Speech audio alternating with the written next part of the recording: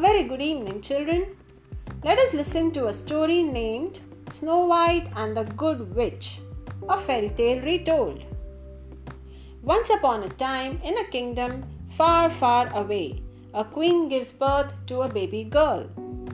The girl is beautiful, with skin as white as snow, lips as red as blood, and her hair as black as ebony. They name her Snow White.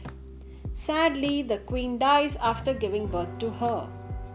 Soon after, the king marries again. The stepmother envies Snow White as she is the fairest maiden in the whole land.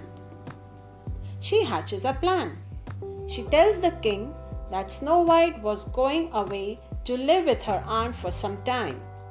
She then orders a huntsman to take Snow White to the forest, kill her, and bring back her heart and liver as a proof. The huntsman takes Snow White into the forest, but is unable to kill her as he was loyal to the old queen. So he leaves her in the forest with the promise that she will never return to the palace. After wandering in the forest for days, Snow White discovers a tiny cottage. She knocks but finds no one at home. Since she is hungry, she enters the cottage and eats some food from the kitchen. She looks around the house and finds the whole place in a mess. So she sets about tidying up the place. Soon, the birds and animals living in the forest join her and help her in her work. The cottage belongs to 7 dwarfs. As evening falls, the dwarfs return home. They are surprised to find Snow White there. After she tells them her story, they invite her to stay with them.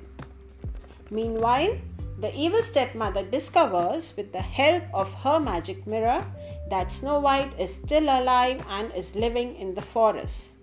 She poisons an apple and, dressed as a farmer's wife, goes to the dwarf's cottage and offers the apple to Snow White.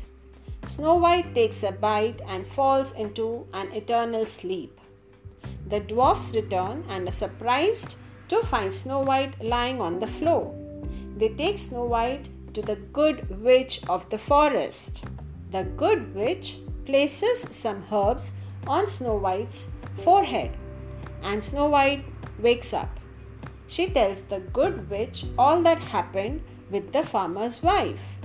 The Good Witch looks into her mirror of truth and finds out that it was actually the evil stepmother who was disguised as the farmer's wife and poisoned Snow White. Along with Snow White and her 7 dwarfs, the Good Witch goes to the palace and shows the king the truth in her mirror. The king is shocked and angry and throws the evil stepmother into the dungeon as a punishment. He decides to make Snow White the ruler of his kingdom. Snow White and her friends, the 7 dwarfs, then live in the palace happily ever after. Good night, children. Take care. Sleep well.